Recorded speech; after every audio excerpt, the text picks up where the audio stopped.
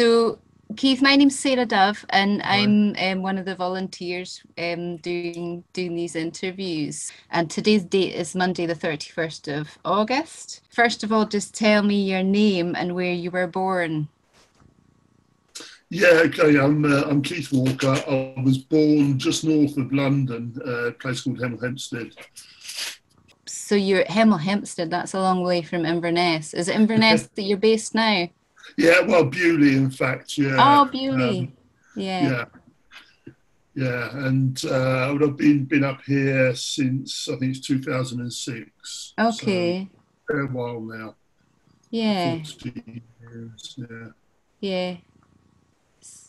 Okay. So do you want to tell me just a bit about your kind of work background, your professional Mm. background, what you started off doing? Yeah. Okay. Um, well, when I started off working in IT, which has got no great All relevance at right. all, but in it's about 2008, I moved into health policy. I was working for Highland Council at the time, and I had a voluntary sector background in mental health through Samaritans. I've been involved with Samaritans for 25 years or thereabouts, and that was the experience I brought into that role. And a large part of the work I was doing there was about mental well-being and mental health improvement, and particularly with a focus on suicide prevention, which is the link to the Samaritans work. Um, and quite early on in that role, I had a phone call from Lee Nifton from the Mental Health Foundation telling me all about the Mental Health Arts Festival and would I be interested in getting involved with putting on a programme of events for the festival in the Highlands. So that was really my first involvement in the arts and mental health. So that was 2009, I think, and I've been involved with the Mental Health Arts Festival up in the Highlands ever since. And through that, I met a couple of people, Carrie Marshall and Chris King, who had this idea. They did a lot of puppetry work and have sort of a background in mental health and social care. And they had this idea of setting up a social enterprise, which became Creativity in Care. And so alongside the Mental Health Arts Festival work, I've also been involved with Creativity in Care since about 2012. And there we use the creative process to engage with people in all sorts of different ways and for all sorts of different reasons. But a large part of it is about care settings, dementia care, mental well-being, community cohesion, those kind of things. So that's kind of the overview, if you like, of it. Yeah. Okay. It sounds really fascinating. Just the how it's evolved and setting up a social Mm. enterprise in that way. Has that had its Mm. challenges? It certainly has its challenges. Funding is Yeah. always the big challenge.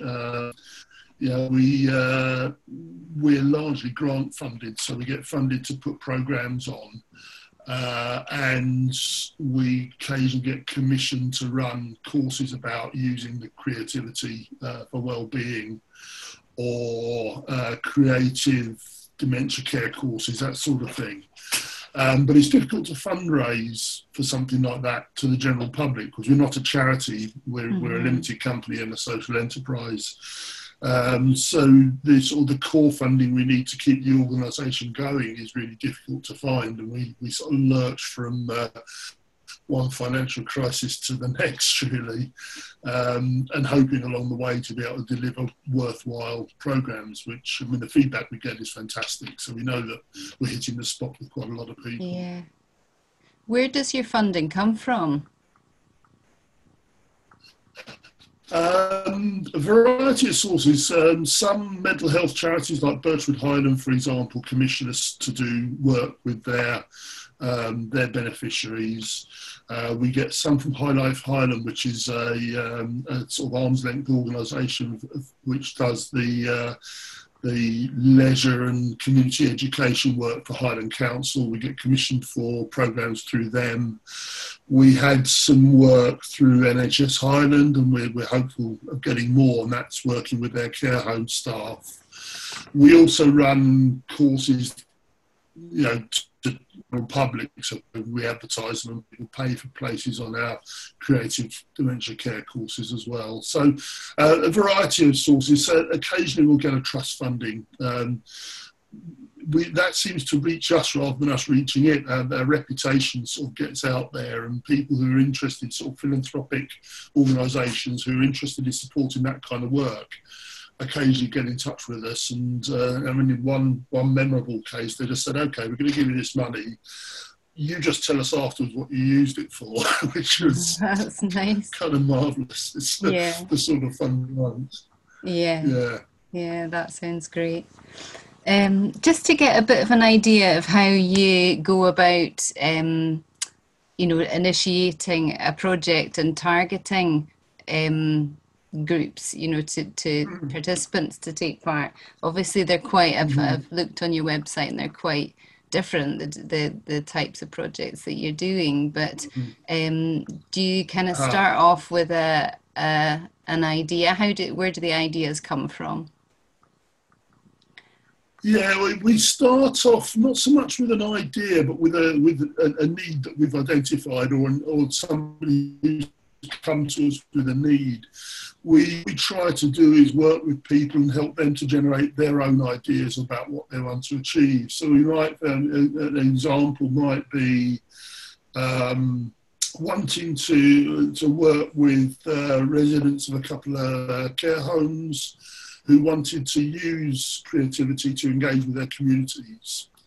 And that's where we started from. So what we do a little bit of work to sort of build the trust and the empathy with people, and then help them to identify the theme that they want to use. I mean, in one project, for example, it was a couple of care homes in Invergordon, and they ended up doing some work looking at some of the history of the town, how it's grown over the decades, and you know, going back about 100 years.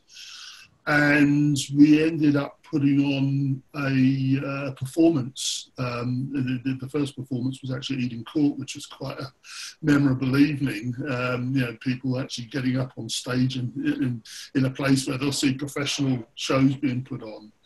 And we then took the number of community settings around and about as well. And it was really about them identifying the story they wanted to tell, and then helping them to tell it creatively. And along the way, engaging them in, the original purpose was to engage them with the community and create these kind of bonds with the community. And we had participants who are residents in the home, some people with dementia, some people with quite advanced dementia, and just members of the community who were interested in the project and joined in.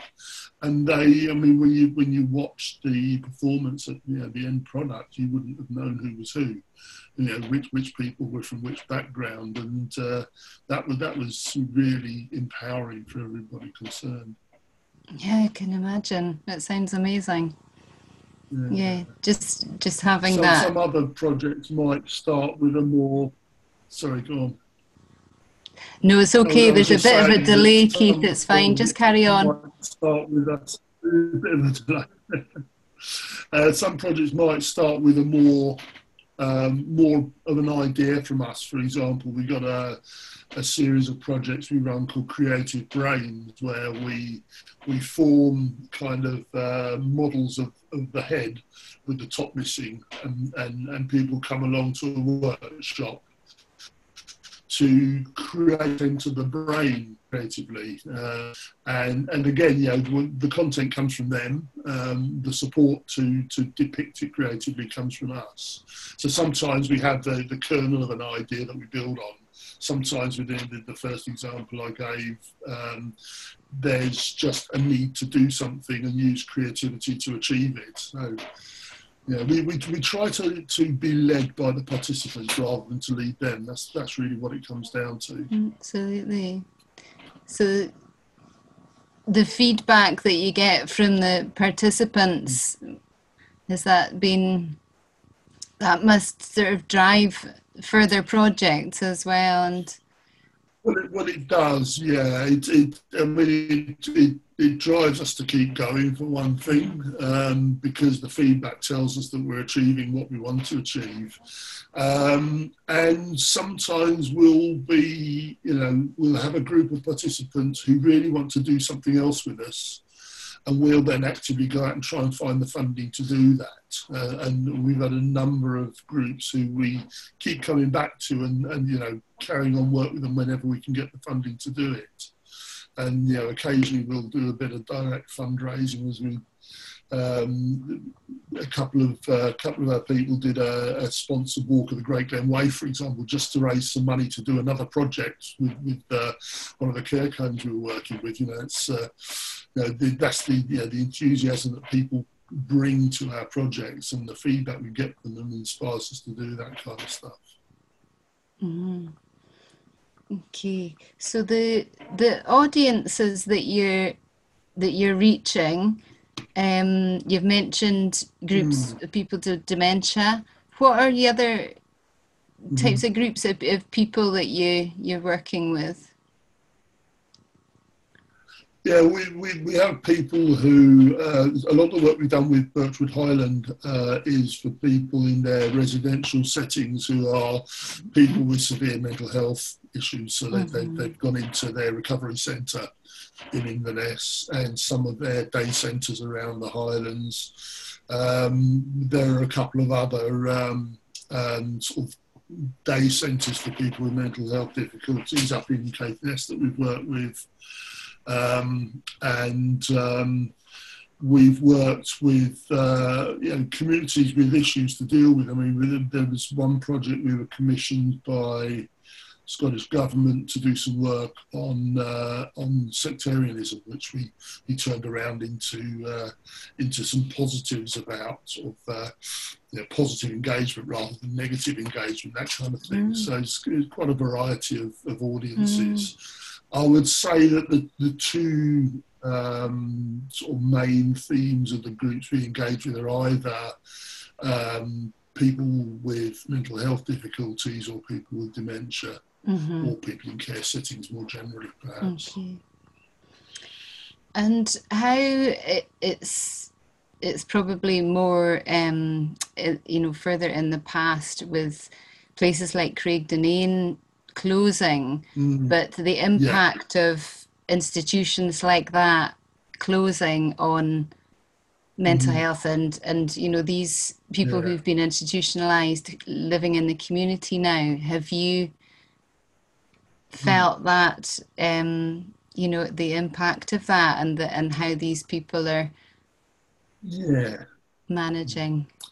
We actually did, it was a project that we did as part of the Mental Health Arts Festival around about 2011, 2012-ish.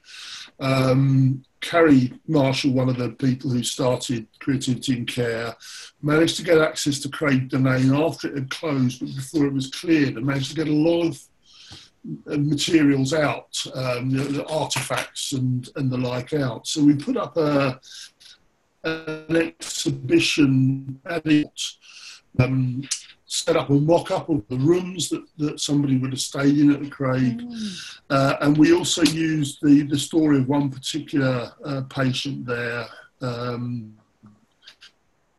Angus McPhee. Angus McPhee, who was not the weaver of grass. I don't know if you know the story, but he was there for a long time. Didn't really communicate in any other way. So that was a theme for the exhibition.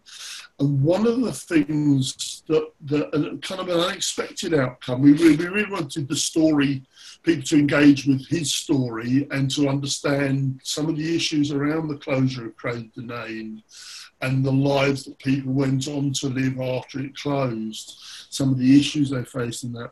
But what we found was people were coming into the exhibition who'd been there, both people who were staff at the hospital and people who were patients there. and started to tell their stories. And in a lot of cases, these stories were ones that had never been heard before, because only by now had enough time passed for them to feel able to tell them.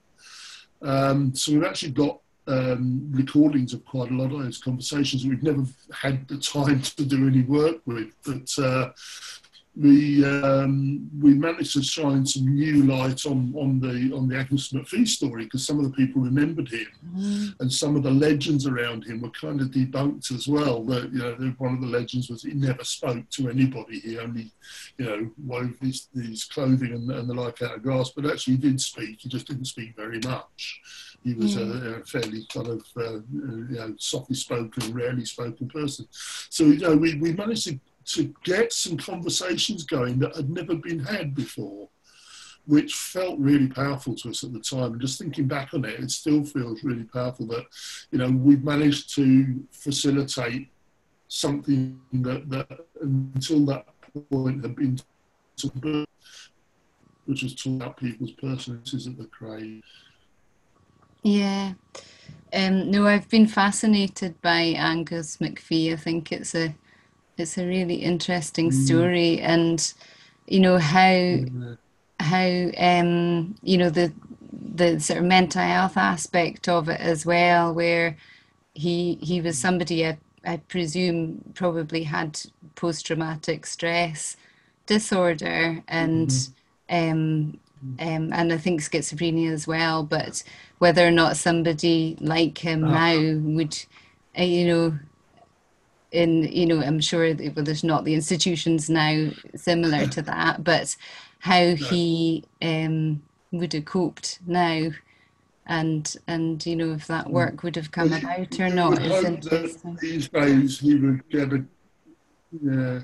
you would hope these days he would get a good deal more support in the earlier part of his life, and perhaps not be put into the situations that caused the sort of the advanced illness that he moved on to. Yeah.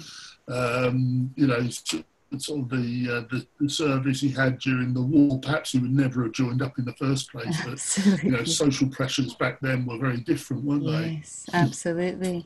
Yeah. There's an interesting one. We managed to get hold of a couple of boots, and these were big, about I don't know, 2 foot long, something like that. These big boots that he'd woven, and it was via his niece, I think, that that we managed to get hold of them. So we put them in the exhibition, and they're now on permanent show in South Uist at the museum there. Brilliant. Which was it's a nice kind of a permanent outcome of that exhibition. Yeah. That's nice. Okay, I'm just wondering. I'm just thinking to what you said there, Keith, about intervention earlier on, and you know that's obviously a big focus just now for all health strategies and things. Are talking about prevention and early intervention. Is that something that you've you know, tried to target with children at all? Working with children? Not really. We haven't done much work with children, no. One thing we did do, this is not so much from Creativity in Care, but with the mental health arts festivals, we a couple of times had touring plays which were targeted at school-age children, just raising for discussion incidents around you know, bullying and self-harm and such like. So we took those plays. They were already touring schools in the Highlands, so we managed to get public performances of those plays as well, so that we could engage a wider audience in those issues. But most of our work, and in fact almost all of our work, is targeted at adults. Yeah. And the work that you've done with the NHS, has that been through therapists or through nursing staff, or who No, you... It's been through care staff. So we've worked with care at home staff and also staff in care homes to Okay. help them engage with creativity in their work, caring for people, mostly caring for people with dementia. Mm. Yeah, we're hopeful that more of that will come, although obviously NHS funding is a bit challenging at the moment as well. Mm. Yeah. Although, do you feel that there's been a lot of talk recently about health perspectives changing and GPs prescribing things like art and exercise rather than medicine. Mm, Do you feel like that's could potentially have a yeah. positive impact?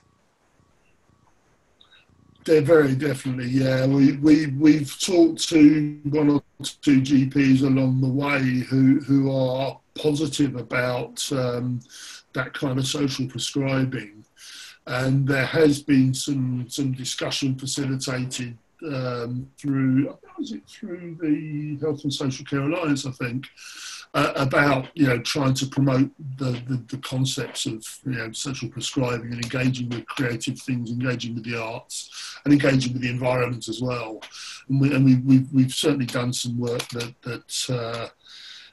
not so much referred by GPs as in the form of social prescribing, but work that we know we've gathered evidence that it's reduced people's use of health services because Mm. they've been able to use the work they've done with us to support themselves without needing any kind of treatment. So we have been able to build some evidence there. I think it's probably early days, but we would hope to be able to use that evidence to support the idea of more social prescribing, I think. Mm. Yeah, no, it'd be really interesting to see how that does manifest. Yeah, Mm, hopefully in a good way. yeah. Yeah. Just in terms of kind of stigma of mental health, do you feel like that's Mm. for you? Do you feel like that's changed over time? Yeah, I think it's changing, but slowly. I think there's a more awareness that stigma is harmful. Um, there is still stigma. A lot of it's quite deeply seated, and quite a lot of the most damaging stigma is self-stigma, Mm-hmm. which there seems to be a bit of a time lag. If we were able to reduce the amount of stigma that's out there in the environment, it takes time before the people's personal reactions, the way people turn that stigma in on themselves and become self-critical, it takes longer for that to start to reduce. But I see signs that it's improving, but I think there's still an awful lot to be done there. Mm-hmm. Do you feel sometimes, I'm just thinking of what you said, where there was a performance that took place at Eden Court Theatre, and that being um, I don't know, just a Mm, different place for a performance like that, a community mm, performance like that to happen, yeah. and that was a kind of unusual thing to happen. Do you feel Mm, that that sort of divide between that type of um, environment, I suppose, and that performance opportunity mm, is, I feel like, sorry, I'm not describing this question very well. Um, when I was studying community arts a long time ago, um, there was like, we talked about kind of high art and low art, and community art was like the low art. But I mm, feel now that mm, there's maybe a better relationship between high theatre, like any theatre, I suppose, mm, um, and that there may be sort of learning from each other in some ways, or getting something creative mm. from the Yeah, different. Don't know if you do feel that that's maybe having an impact yeah. on the stigma as well. Mm. I think it does. I think that because the idea of being able to perform at a place like Eden Court, and we've managed it a couple of times, is about people seeing the value of what they're doing. So actually seeing it's going on a public stage, people are paying to come and watch it. And the project I described earlier on, we had about 100 people paid to come and watch that. And that's the sort of self-affirmation for the participants was incredibly powerful. But there's another example where I think is a good example of the stigma being almost kind of swept away, at least on a temporary basis. We had an exhibition, I talked about the Creative Brains project, where we'd created these kind of models of the head and people filled them with what they wanted in their own heads. We put an exhibition on. I don't know if you know Eden Court well, but you've got the first floor gallery area where the so you've got that first floor area with the bar outside and the entrances to the Empire Theatre, and we put the exhibition on up there. And there was a big show on, I can't remember what, but it was a full house of people on there. And the huge amount of interest in the exhibition when they came out for their break and when they were going in, when they were coming out at the end of the performance was really, it was unexpected. And there was no reticence there at all. People really wanted to understand what the project was about, and they enjoyed the art. And again, the feedback we got from members of the public there, when we shared that feedback with the creators, with the participants, that was incredibly powerful too, because again, they were seeing that just a regular member of the public really values the art that they've created. So I think there you really did have the almost like the low art next, like bang next door to each other, and no apparent walls between them at all. That sounds great. Sounds really positive. Do you have to just for your funding and things, is that part of trying to have kind of outcome measures, and how do you, I mean, that speaks for itself, how positive a project is, but how do you do you need to sort of justify your funding? And because it's easy to justify afterwards, because we always manage to get some really good outcomes measured and demonstrated. The difficulty is at the beginning when we're trying to attract the funding, because we take this approach where the participants determine the outcome and we don't. We can't go to a fund and say, this is what we're going to do, these are the outcomes we're going to see, and therefore we'd like your money to do it. We're going to them saying, look, we've got this idea, we've got a group of people we want to work with. We don't yet know what they want to do, because that's going to be the first stage of the project. So it's much harder to get funding from most organisations without a sort of a document that lists your outputs, Yeah, I can imagine. I think the important thing about what we're doing is it isn't about so much the outcome, it's about the process, and it's the process that is most valuable there. And that's a really difficult thing to sell to a funder. And I wonder if that understanding and perspective will change with social prescribing, because that's what, it's all about the process, isn't it? All about a person-centered approach. So it'll be interesting. Maybe, something to hope for, certainly. Yes, yeah. How have things been over the last 6 months for you all, and projects and things?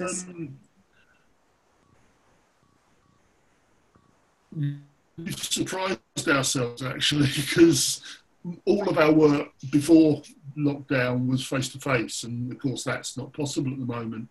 So we've switched into making creative kits that we can send out to people. Some of them we've been commissioned to do Zoom-based creative sessions based on the kits, and those have been very successful. But sometimes we just sent a kit out with instructions, and the kit would be designed to have sort of maybe half full days of creative activity. And they've been incredibly successful. We've not been able to keep up with demand for them, because they're all quite hand cranked and personalised. So there's been a lot of beavering away creating these kits, but we've surprised ourselves at how active we've been able to be. But there hasn't been a need to furlough anybody, and we work with a lot of freelance creative people, and we've still been able to engage them quite a lot as well. That sounds great. What kind of kits? When you say they're personalised, well, I mean, really they're about exploring a theme. So for some that use sort of pirates, if you like, as a starting point, and we provide the materials, we provide maybe some blanks, and we help people to just explore their imagination around the theme of, say, pirates. Or there was one kit we did for younger people themed around princesses.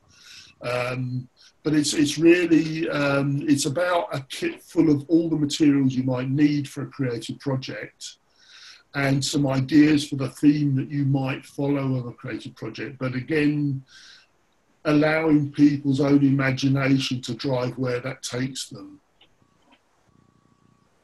That sounds great.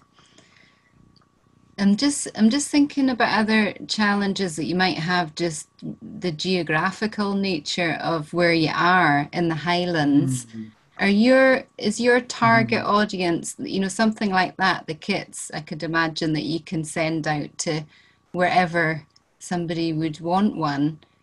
Do you feel like you're targeting more rural communities as well as sort of Inverness area?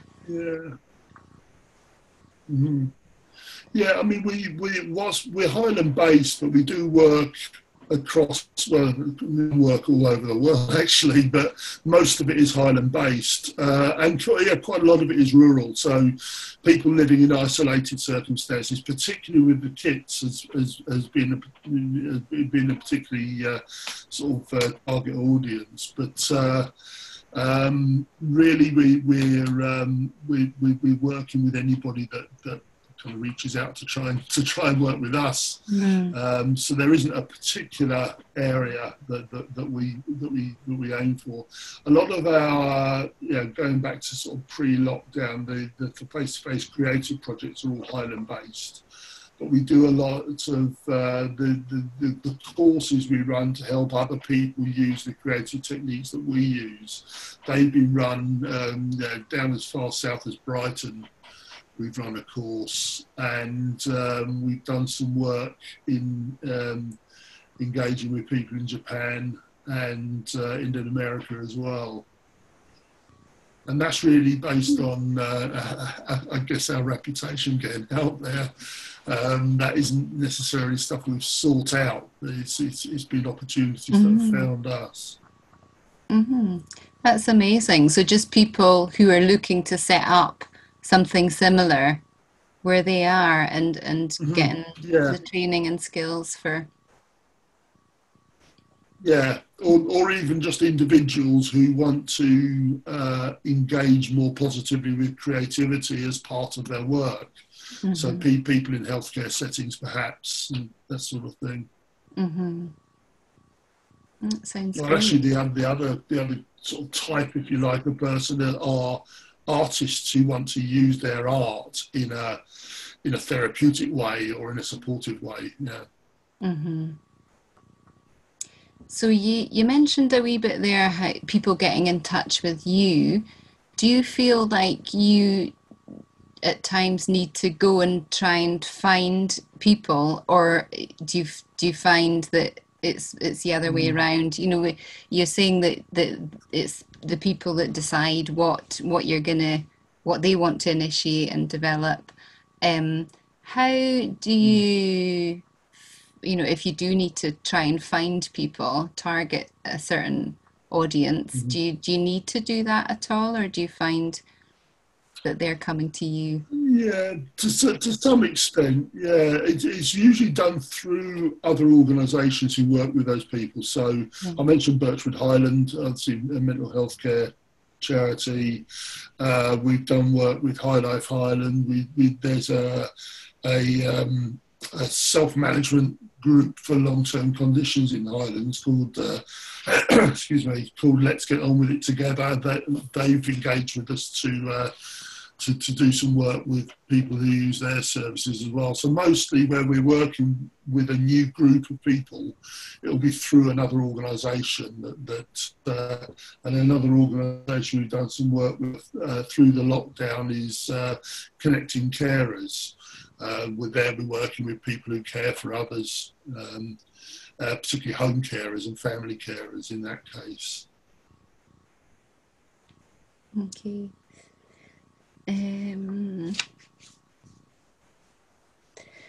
How do you feel, how do you see things changing in the next sort of 5 to 10 years in connection with mental health and the arts? What would you like to see happen? I think, well, I certainly hope that we'll see more, well, there's really a number of different things actually. One is we'll see more use of the arts to support people, to help people communicate what life is like for them with mental health problems. Most importantly, I would like to see mainstream arts depicting mental health themes more often and sensitively. Particularly things like, the mainstream films, mainstream theatre, TV, any medium that people engage with that depicts real life, or as close as you get to real life in a film, say. But actually, the mental health themes being more sensitively depicted, and that becoming a vehicle to reduce the stigma. Taking film as an example, you could go back to I think it was the 50s, is it Psycho, the film, where, the depiction of mental health there really was very damaging. And you would hope that a film today depicting the same theme might be a very, very different thing. Certainly films like, I can't remember the name now, We Need to Talk About Kevin, those kind of films where mental health issues are depicted much more sensitively are becoming more common now, and that's something I hope continues. Yeah. And just going back to how mental health is talked about with younger people, I think there is... I work with children now, and I've got 3 kids, and I think just going forward, I think that they are more aware, and it's talked about more, possibly, just in schools generally. I think it's definitely an issue that is talked about more. It's in the curriculum kind of thing that they're... Yeah. Well, you have core subject in the curriculum covering well-being generally, and through my work with Samaritans, we're often invited into schools to facilitate sessions really talking about emotional resilience and those kind of issues, and I've found that the quality and the depth of discussion we have with youngsters is much, much better than it would ever have been in my sort of teenage years, where that kind of thing would have been swept under the carpet. Anybody who was having difficulties would be an object of ridicule. And so I think we've, in the case of young people talking about these kind of subjects, we've come an awful long way. I was a conversation earlier on this morning with somebody who's been doing a project at Inverness High School around self-harm. And again, you know, the ways people are expressing themselves, and that project was largely expressed through creative writing, is, and you know, depicting their own issues openly like that is incredibly powerful, and certainly not something you'd have seen 20 or 30 years ago. So yeah, I'm really hopeful for the future if the current generation of youngsters, when they become adults, I'm really hopeful that they will bring a tide of change along with them. So am I. Yeah, that sounds really positive.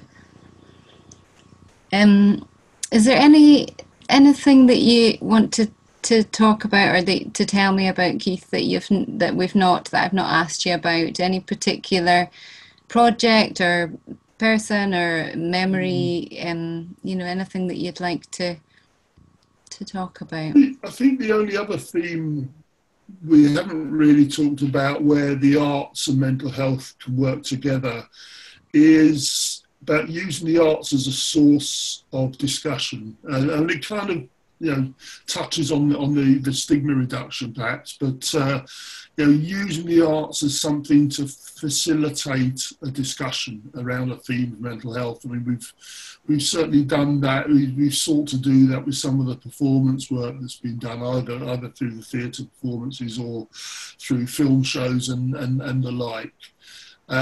Where we try to get the audience to stay on afterwards and actually start discussing things, and to try and take that discussion out into the community. We've done it through media as well, where you know, where we've had the Mental Health Arts Festival, we've managed to get some of the local print media engaged in starting, you know, discussion through their pages as well. And I think that's a really powerful tool in the stigma reduction. That's really interesting. Well, it's lovely talking to you, Keith. Keep well, and yeah, nice to talk to you as well, Sarah. Yeah. Okay, bye for now. Right. Bye. Bye-bye.